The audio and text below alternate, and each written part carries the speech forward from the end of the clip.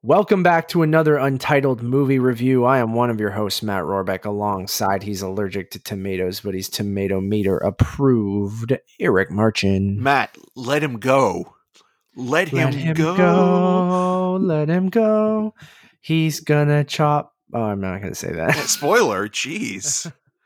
No one knows what I'm talking about. Unless you've seen the movie, then you might know what I'm talking about. Yes, today we are reviewing Thomas Bezucha's Let Him Go, starring Diane Lane, Kevin Costner, Leslie Manville, and more.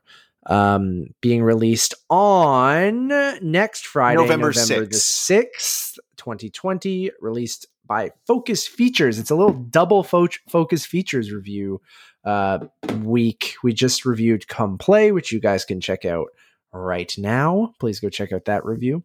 Eric, how you doing? I'm good. And both movies were supposed to be released in the summer. So at the end of the summer too, specifically. So now we're getting them in the fall as awards movies. So Come Play for Best Picture. Sure. And, yeah. I mean, this year, who knows? Larry for Best Actor. Kevin Costner might get a supporting actor nomination. Who knows? No, he won't. I don't know. Yeah, let's just get into it. What the hell is let me go? Let him go. Well, you forgot that this is also from the writer director of The Family Stone, which oh goodness, yeah, that's true. This is actually a better movie than Family Stone, so I apologize for starting off on a bad foot. But this is based on the novel by Larry Watson, and it's a tale of the title itself is a double entendre, meaning "Let Him Go" has more than one connotation. And it stars Ma and Pa Kent from the Man of Steel, Zack Snyder version of Superman. Not as Ma and Pa Kent. Kevin Costner and Diane Lane play a older couple living out their golden years on a farm. Their son and his wife also kind of live nearby and always pop in. They have a younger son as well, a baby that they're kind of, bringing up, and you can tell that there's a little bit of friction between Diane Lane's character and her daughter-in-law at the beginning, but after a tragic event. And I'm not spoiling anything because this happens in the first. It's the setup. You're not the setup of the movie, and also it's talked about even in the trailer. But the son dies in a horrible horseback riding accident, and that kind of changes the dynamic. And as the daughter-in-law kind of moves on and remarries to a man who's a part of a family called the Wee Boys, which I kept laughing at. If I have to hear the term Wee Boy, or not the term, the name Wee Boy again, I'm gonna fucking Wee Boy must take a shot every time you hear someone say Wee Boy in this movie. Well, at first I thought it was like Wee Boys or something else, but it literally is WEBOY. You a Wee Boy? Yeah, and it would even be. It would only be better if it was in an Irish or Scottish accent. Oh, you're a little wee boy. Yeah, and then they're the Blackledge family, and the movie takes place in Montana. In the 50s? It's 60s. So it's 60s, it's the early 60s. And so at first I wasn't sure when this movie took place, but then you start seeing obviously with the costumes, but specifically with the cars, and you're kind of like, what decade is this taking place in? Because they're talking about going on this road trip to. Okay, so getting back on track because we digress there a little bit with the Wee Boys. So this daughter-in-law marries into this new family and takes their grandson to go and live mysteriously after one night without saying anything to North Dakota. And it's kind of in the backwoods of North Dakota to the Wee Boy estate to live with the matriarch of that family, who's played by Leslie Manville, and who I think is in a different movie entirely.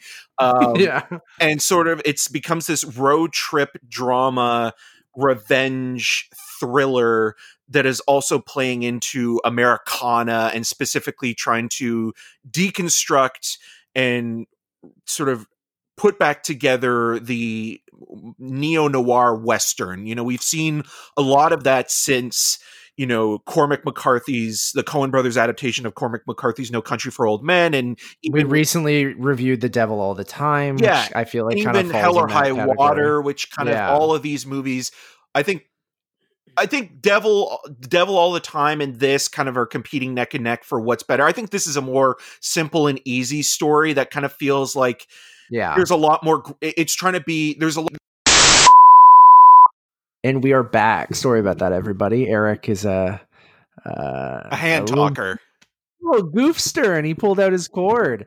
Eric, you were talking about how you thought this was a little bit more simplistic, which makes it work a little bit better than The Devil All the Time, I think. Yeah. I think it's a movie that kind of is more modest than the Devil All the Time, which has a greater ambition in sort of telling, an epic story, where this is kind of looking at the genre and kind of playing with the tropes of the Western, but also trying to look at it in a kind of in not a contemporary, because obviously it's a period piece, but sort of looking at like the Westerns that we're familiar with, whether they be the John Wayne films or, the Clint Eastwood movies, and sort of looking at them from a less kind of maybe machismo way, or sort of looking at them how, change and the world around us is kind of changing at that specific time in the 1960s, and how these two characters are from a different era and how everything around them is moving forward, and they are trying to hold on to the past, and specifically the pain of losing somebody so close to them, and trying to hold on to the last thing that they have of their son, which is their grandson.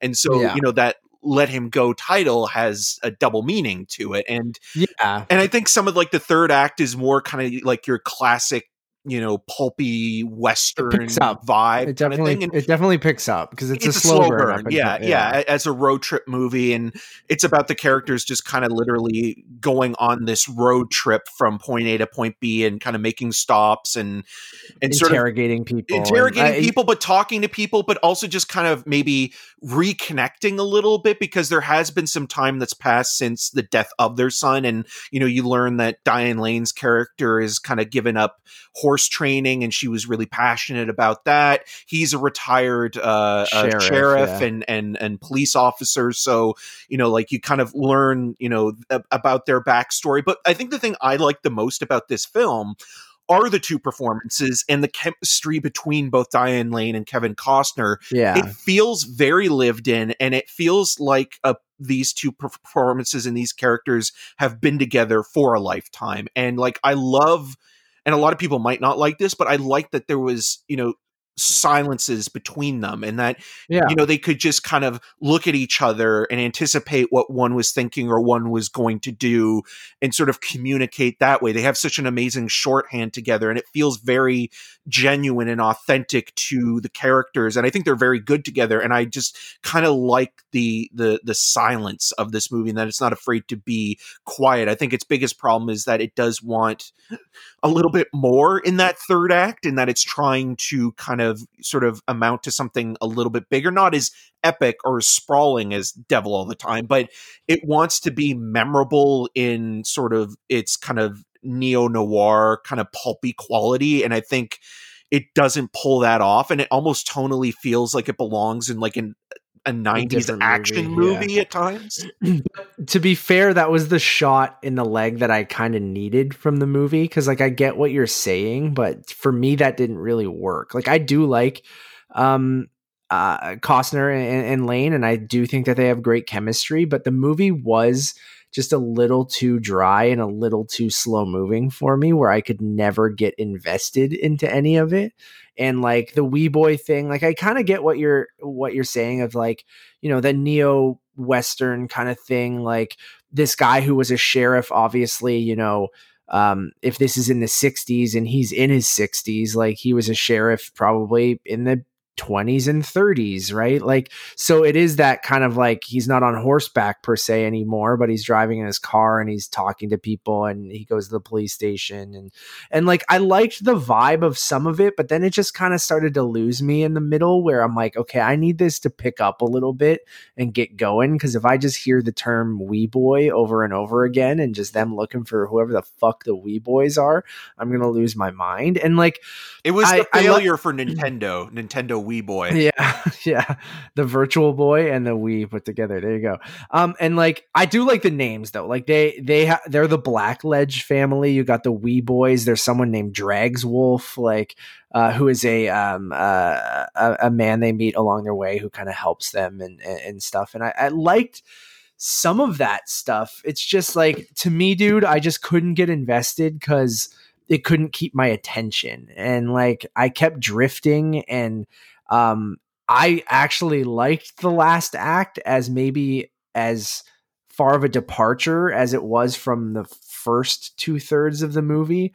It kind of was the jolt I needed, where I was like, man, I'm bored out of my mind for like 90% of this. And then the last act, it kind of picks up and I'm like, all right, I don't necessarily, I do feel like a lot of this came out of nowhere, and that like, it seems like it's way bigger than it was before, but I kind of needed some excitement and I was kind of there for it. But then I like some of the payoffs with the character beats too in the final act. Like, I think they do feel earned by the end of it. Kevin Costner has a great time, doesn't he? Yeah. Oh yeah.